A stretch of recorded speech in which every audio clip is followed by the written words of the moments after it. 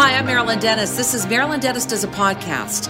This episode, I'll be chatting with comedian, actor, and television host Howie Mandel about a CTV documentary, Howie Mandel, but enough about me. Told through Howie's own voice, we get to see Howie's extraordinary journey of how he got to where he is today, his painful struggles with mental illness, and how he has managed to cope while maintaining a relentless pace in his personal and professional life. Okay, looking forward to talking with Howie Mandel.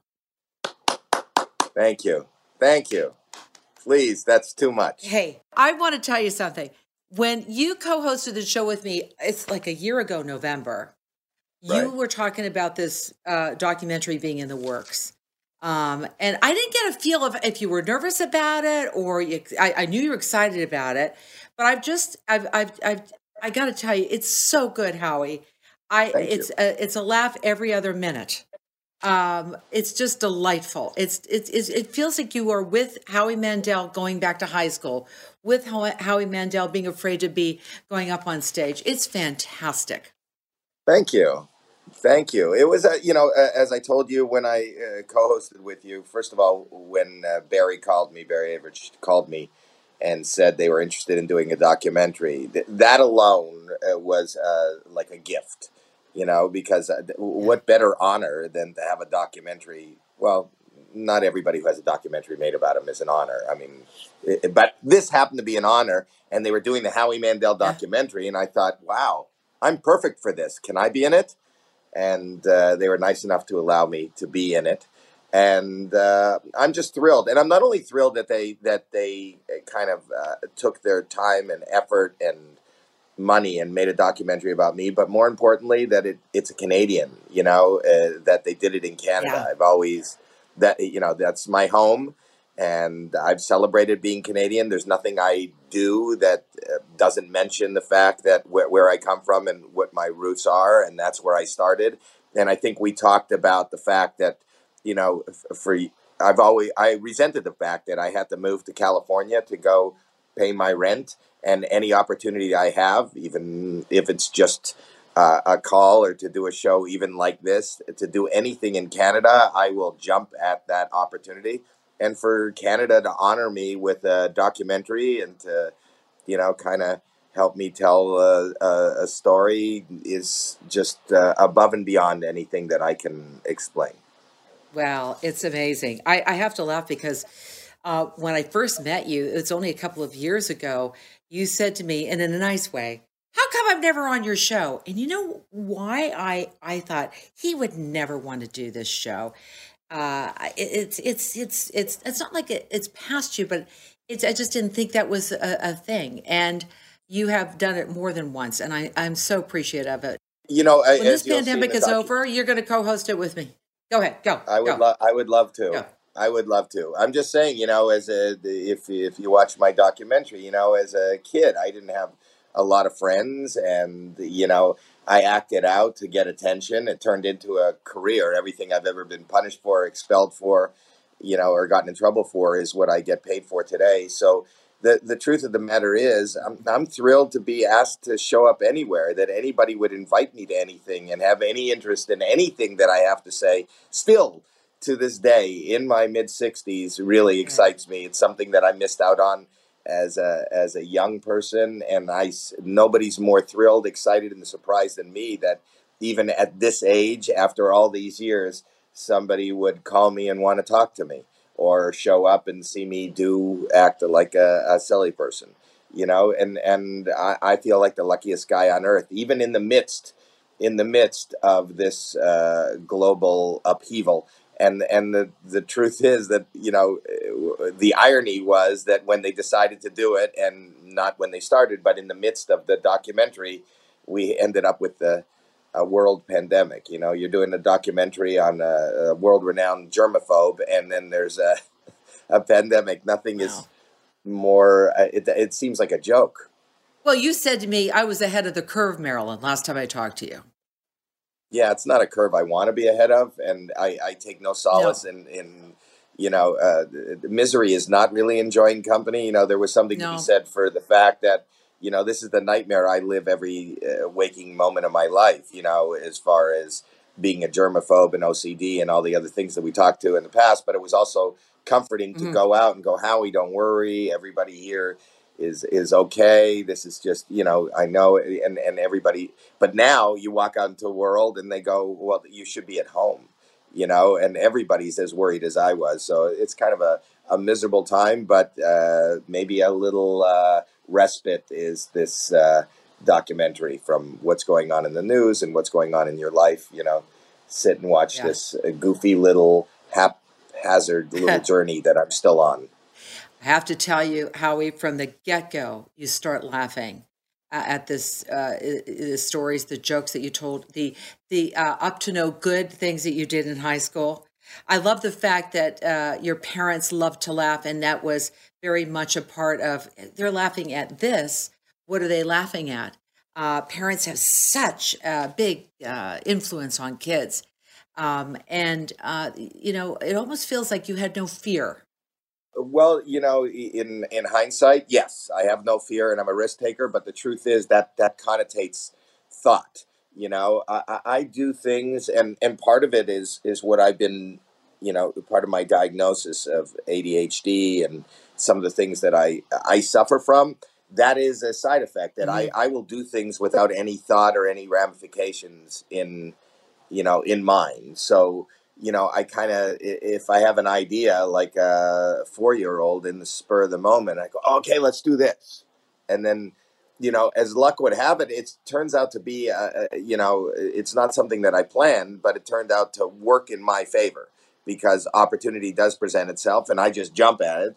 Those opportunities could also be incredibly embarrassing and, set me back. But if they did that, then, there are philosophies that say, then from my mistakes, I learned even more and I became even stronger. But the truth is, I don't think I do most things without thought. This conversation and this answer is without thought, and I don't know where I'm rambling to, but that's the way I operate. And as luck would have it, it's worked out in my favor, and it's become kind of a philosophy that I've passed on to my children. And it's not my philosophy; it's Nike's philosophy. It's just do it, and I just do it, and I don't think about it. And I have been equally as embarrassed as I've been equally as much as I've had success. I've also had and continue to have my share of embarrassments and failures and, wrong turns. And that continues. And the only way that won't continue is if you stop. And I have no intention of stopping. And because that would take some thought. And I don't want to give thought to anything. And thought has been my downfall. My whole life has just been about trying to distract myself and make myself laugh and be silly so that I don't have to face whatever's going on inside. So it's worked out for me, but and I feel pretty lucky. It's worked out, yeah. I hope people are entertained by it and and enjoy and escape for how long is it? Is it 90 minutes? Something like that. Something like that. Not long enough. How about that for an answer? Not well. Long Then enough. Leave them wanting more. I love that. Thank you. Yeah. So when you when you went back home and looked at your old home and went to your old school and did you have a better understanding of the kid that Howie Mandel happened to be back in the day? That sort of thing. I wish you would have told I don't know me if this going there and visiting those places. I don't know if going to those places gave me a better understanding. I understand full well who Howie Mandel was. Yeah. And is that's my problem. My problem is that and I always think that that's the problem with the world. We can't focus on ourselves and think about ourselves. And I think that if we take our energy and we focus outside of ourselves, this will be a better place. So going back to those places as I did was eye-opening in the sense that, oh my God, this is not. As time goes on and the older we get, the more our past doesn't seem like it was real. It's just a memory. So walking into those buildings going, oh my God, this was a real moment of terror, of excitement, of embarrassment, and it happened right here. This is real. So kind of, I don't know, makes whatever my memories are even more real and more vivid and more scary and more exciting. It's just, it really stirred up, Yeah. you know, it just stirred me up, going to all those places. Well, I'll tell you what. We go on this journey with you, this adventure with you, and I'm listening to the narrative and seeing you walk the halls, for example, and I'm just waiting for people to notice that it's you, and how they receive you with such warmth, and they're so excited that you're there, and I think that speaks volumes. Well, anybody who, anytime I can get if I could walk into any place or show up someplace or appear someplace and somebody smiles and just wants to say hello and welcome, you have no idea how juxtaposition that is to my upbringing. Because in these halls of these schools, nobody was excited to see me show up. I was somewhat of a pariah.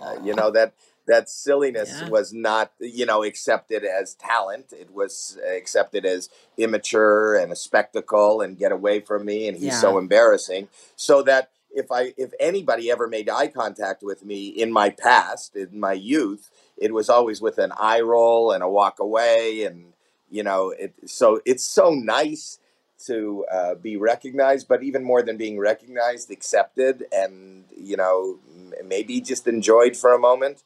That's all I want out of life, is just the people not to feel bad that I'm in the same room as them.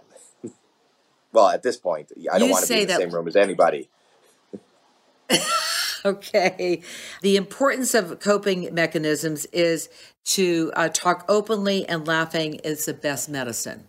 Yeah, for me, and that's This why I'm is, part of Bell Let's yeah. Talk, and that's how we met, is, my life became much richer once I started talking about, beyond, having some success in my business and doing what I liked. Yeah. The fact that people know about my mental health problems, I realized that I'm not alone. And that, it was the biggest accepting and warmth that I felt, where people kind of can relate, and we're all in this together, Mhm. and you could talk about it, and we can work together on removing the stigma. And my silliness and my career and everything that I do is my coping skill. It's my way to distract myself and stay busy and make myself laugh. It's my panacea. If I'm not laughing, I promise you I'd be crying. And the thing is that, I just try to distract. And first and foremost, I try to distract myself so that I can cope. But if I'm doing anything right, hopefully for a moment, somebody who's watching me is Yeah. distracted from whatever pain that they are enduring. So many things in this documentary. Honestly, it's so enjoyable to watch, and see the trajectory that you were on. Because you and I are about the same age, hearing about Candid Camera and what you took away from that. You actually got to meet Merv Griffin, which is like an idol of mine, and was on late night talk shows. I mean, the Comedy Club. Wow. Let's talk about Johnny Carson. What was that like for you? Surreal. Everything I do seems surreal, but, I was just a kid living in Toronto, with no connection whatsoever to show business. And for those of you who are our age, Johnny Carson was a staple. It was a thing. It was on every night. If something happened on the Johnny Carson show, everybody was talking about it the next day. He was the predecessor. He was the precursor to that was the Ed Sullivan Show. Everybody knew when the Right. Beatles came out, and everybody knew when Elvis came out. And then after that was gone, Johnny Carson, if somebody showed up one night, then they were a household name the next day. But even beyond Right. that, it was just Right. that music and everything was iconic. So to be this goofball from Toronto, from the suburbs of Toronto, with no aspiration to ever be in show business or to even be in a school play, when I'm sitting there on the couch with no picture frame around me, and that's Johnny Carson sitting there talking to me, I thought, I can't tell you, that's one of the pinnacles of thinking, this is a dream. This isn't real. But I just keep wandering through this amazing, these happenings. And that's how I feel about everything, even today. I cannot Yeah. believe, I tell you, that nobody is more thrilled, excited, and surprised than me about everything I'm doing. Even the fact that I get up this morning and go do this from LA, go do this television show in Canada with you. To me, this is amazing. This is everything. I'm still really stuck in my 10-year-old self going, really, I'm on TV. People want to see me. People want to talk to me. There's somebody who's interested in anything that I have to say or to watch a television program that I'm in. I mean, nobody inside. I'm constantly, even though I'm talking to you inside, my verbiage is just wow. This is crazy. This doesn't feel like a job. It doesn't feel like a career. It's amazing. I feel like really blessed. Well, right now, this doesn't feel like a job to me. This feels like me talking to Howie Mandel and talking about the fact that you were on Johnny Carson 21 times. There's so many people that you have been attached to, like Gene Simmons. That Gene Simmons story in the documentary. Do you mind sharing that with everybody? Gene Simmons. Yeah, no problem. I did a Merv Griffin show, as you alluded to, and then I got a call right after I did. You know, at that time when I was doing the Merv Griffin show, I was still commuting back and forth to Toronto. I had a day job, and then, you know, because I had done Make Me Laugh, these talk shows saw me, and the Merv Griffin show saw me and asked me to be on. And the day after that aired, I get a call in Toronto from Gene Simmons. He says he's Gene Simmons. And at that time, it was the pinnacle of Kiss's success, the rock band Kiss, Gene Simmons, the guy with the tongue. Yeah. He called me, and I go, oh, my God. He goes, I saw you on Merv yesterday. I mean, how unbelievable is that? Again, another goofball from Toronto. I'm getting called by the biggest, at that moment, one of the biggest rock stars in the world is phoning me. Did you believe it was him, Howie? No. Did you believe that it was him on the phone? No. He said it's Gene Simmons. And I go, what is this? How did you know it wasn't a joke? I thought it was. And then he said, I saw you on Merv. And I said, thank you. And I wasn't, you know, I didn't have like a fan base or anything really yet. And so getting these calls, you know, even if it was a prank call, and what do you want? Well, we saw you. And I think you're great. And are you working in the next few weeks? I go, well, I have a job. I'm working. You know, I'm doing something in Toronto. He goes, no, are you touring? I go, I don't tour. I go to Yorkdale if that's a tour, you know, and shop. But I don't tour. He goes, well, I would like you to open up for my girlfriend. I want you to be my girlfriend's opening act. And I'm going, I don't even know what that means. I don't know who his girlfriend is.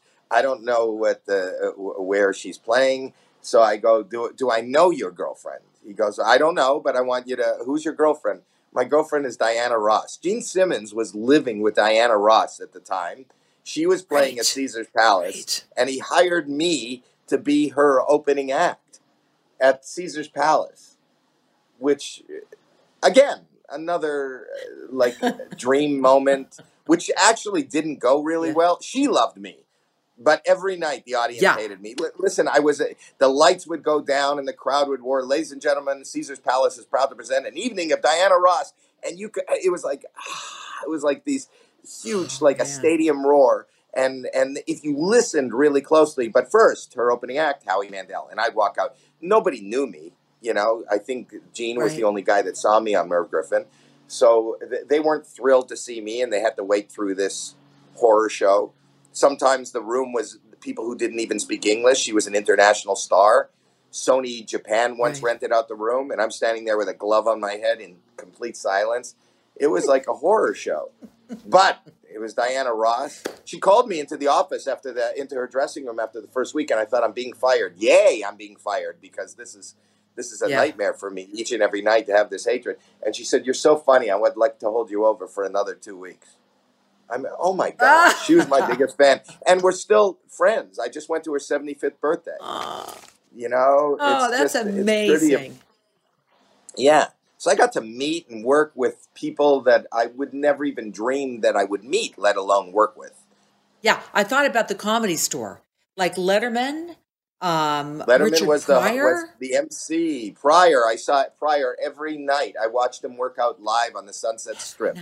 You know, I watched him work out. That was for those that don't know, that was a big comedy film in the 70s or early 80s. He did Live on the Sunset Strip. To me, it's the pinnacle of, you know, success. It is the one, if you're ever going to watch one comedy concert, watch Richard Pryor. He was the first one that kind of opened my eyes to the fact that he was everything he was talking about on stage is real and tragic, whether it be his drug addiction or relationships breaking apart or just, but he was able to take those stories and those real characters and make a white kid from Toronto kind of engage and laugh and relate.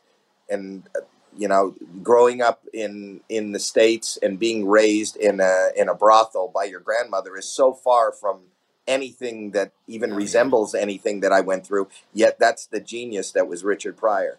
David Letterman was the MC. He was not known, but he would go on every night. In fact, when he came to Toronto just to do stand-up, I was his opening act because we had met there.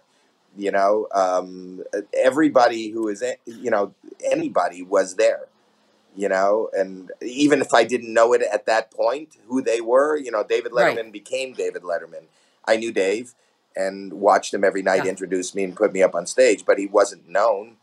It's just so weird to see where this has come, what these people did with their careers and lives, and the fact that a lot of them are still around today and have become household names. Yeah. And backstage with them, I'm sure you learned a lot from them on, like some people took a lot of notes. Some people I know that didn't even talk to one another. They just were in their own zone. What an experience for you. That's amazing. Yeah, the whole thing was an experience. Just getting into this business at Yuk Yuk's was an experience. I didn't think it was going to lead to anything. I didn't aspire to make a living at comedy. The best case scenario for me once I went on at Yuk Yuk's was that, and he did. Mark asked me back, and I'd have this weird club of ne'er-do-wells to, show up to and converse each and every week. I didn't have friends, but going to Yuk Yuk's, I didn't play sports. I didn't gamble. I didn't dance. I didn't go to discos. So to just go hang out at Yuk Yuk's with a bunch of people who were acting silly and eating gingerbread men and getting free food was like, if it never went any further than that, I promise you I would be happy. That was amazing.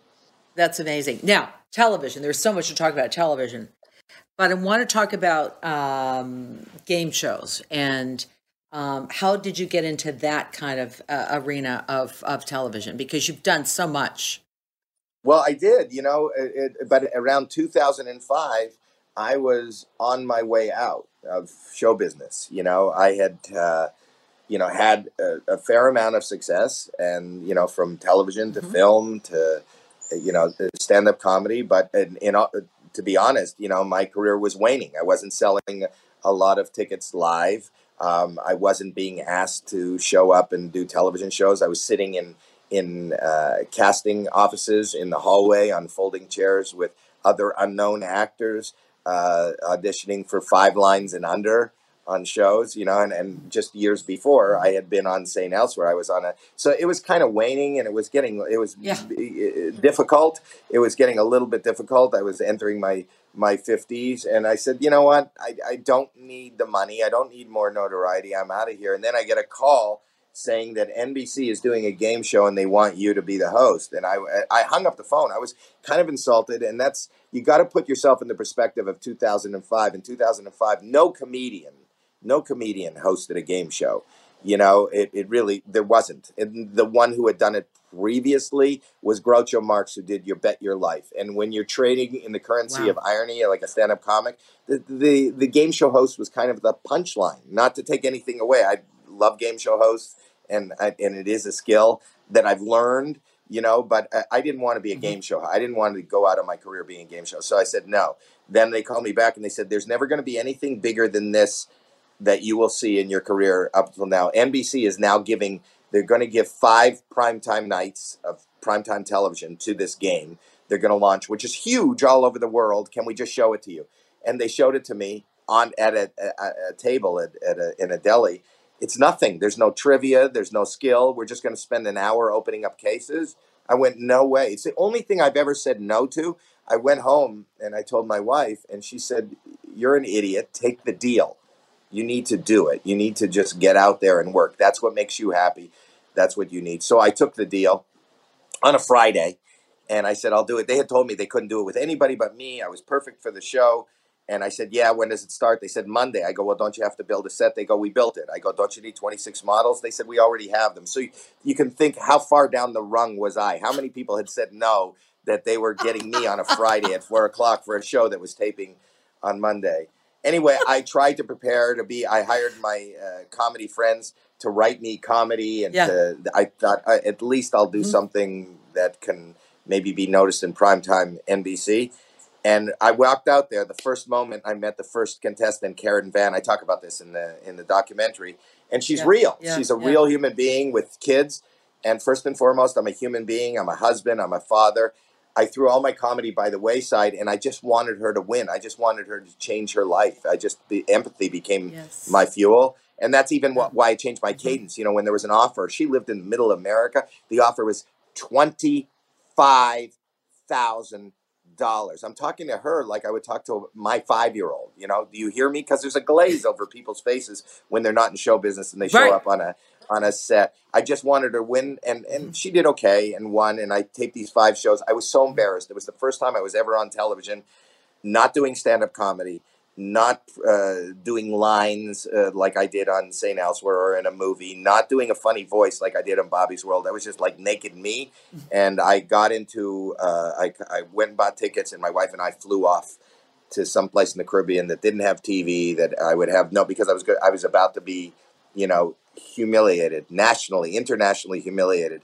And again, nobody was more surprised than me when I got a call the second day it aired saying this went through the roof. The ratings were amazing. And I came back, and I've never had more success than Deal or No Deal. That brought all the Bobby's World people to the St. Elsewhere people to the stand-up people. That brought them all together. And from that time on, you know, they called, the next call I think that was made in the industry was Jeff Foxworthy to host Are You Smarter Than a Fifth Grader? And then Louis Anderson and Bob Saget and all these other comedians. And You're Welcome, Steve Harvey. You know, now it's just normal to see comedians hosting game shows. I love that. Hey, I got to talk to you about the great success of America's Got Talent. How great. It is great, you know, What a fun show. It is an amazing show. Again, I feel like very lucky to be part of it, but especially this year, we, as a group of people in production, went through the COVID-19 together. We started the show normally with a brand new host of Sofia Vergara, and I said, isn't this great? 10 days later, boom, we're not allowed to have an audience. And I go, well, this is weird. And then we lost Heidi, got sick. As it turned out, it wasn't COVID, and she was gone, and this is weird. And then it's down to 3 of us, and people are showing up on this cavernous theater stage with no audience, hence my golden buzzer, Brandon Leake. I've never listened to spoken word before in my life, but you know, I think it was the timing and everything. He auditioned for the show in 2017 and was turned down. I think, you know, the great things are well worth waiting for. This was his year. He spoke to what's going on in the news, what's going on in our lives, and what's going on with him. And America responded. And we have the first spoken word artist ever on the show to get a golden buzzer and to win the $1 million. I'm so proud of him and so proud of. But it was a crazy year. My friend Simon Cowell, who I talked to, and I'll see him next week, is recovering from a, you know, horrible. He broke his back in 4 different places and 6-hour surgery and a pull in his back. I mean, I don't want to say this, and people got to stop saying it. Don't say what more can happen, because more can happen and is happening. So we should just shh and not jinx it and kind of sneak our way into 2021. All right, TikTok star. Over 8 million people? 8 million followers. I have over 8 million followers on TikTok, and that's where I go to dance. That's like my dance pasture. I love dancing. And people who know me and have followed me from the beginning know that dancing is, I think the name Howie Mandel is synonymous with dance and always has been. And hence on TikTok, I've garnered 8 million loyal followers of my dancing, who sometimes interpret my dance as a call for help. Yeah. Okay. You know, you are the perfect, social media, like I follow you on Twitter too, is just made for you. It's just perfect for you. Why does it resonate so well with you? I'm fascinated by the fact that you can engage and talk to so many people immediately. And now more than ever, I needed to engage because we're all in this kind of isolation. I just find it fascinating. I'm again, as I've, become a little, looking at myself in retrospect, the other thing that kind of drives me besides, it's fear and curiosity. I'm so curious, I always, and that kind of like opens me up, and I can talk to the world in a moment and get a real live, gauge as to how people are responding, what they're responding to, what they want to see. And the fact that in real time they can engage with me and get me to do things and say things and ask me questions. It's a real powerful, scary, wonderful medium that I am so engaged with. And there isn't a day that goes by when I'm not posting. And whether it be TikTok, Instagram, Twitter, whatever, Twitch, I'm on them all, and I'm fascinated by, just engagement. I just want to be part of this world, and I just want to be engaged in all these places, whether it's your show, whether it's TikTok, are these little parties that I attend throughout the day. Well, listen, your documentary, Howie Mandel, But Enough About Me, premieres on Thanksgiving Monday, October 12th at 9 p.m. Eastern on CTV. By the way, happy Thanksgiving. Happy Canadian Thanksgiving, Howie Mandel. Thank you. And also, people should also kind of engage with, I'm one of the guys involved in Just for Laughs, the biggest comedy festival in the world, which usually takes place in Toronto and Montreal in July. But now it's all digital. It's this year because of what we're all going through. But we have an amazing lineup of Kevin Hart, me, and Chelsea Handler and all that, and you can watch that online and be part of the festival. Just go to jfl.com and you'll see. Okay? All right. I want to also say this to you. It's always a pleasure talking to you. I want everyone to know, too, that this documentary will begin streaming on Crave Tuesday, October 13th. It's an excellent documentary. You're an excellent human being. You're so giving, and we appreciate everything that you do for us, make us laugh. And also, when we talk about mental health issues, you're very helpful with that too. So thank you, Howie Mandel. Thank you. It's always stay healthy, stay safe, everybody. And I love Canada. Canada loves you. Marilyn Denis Does a Podcast. New episodes every week. You can download or subscribe on the iHeartRadio app or wherever you get your podcasts.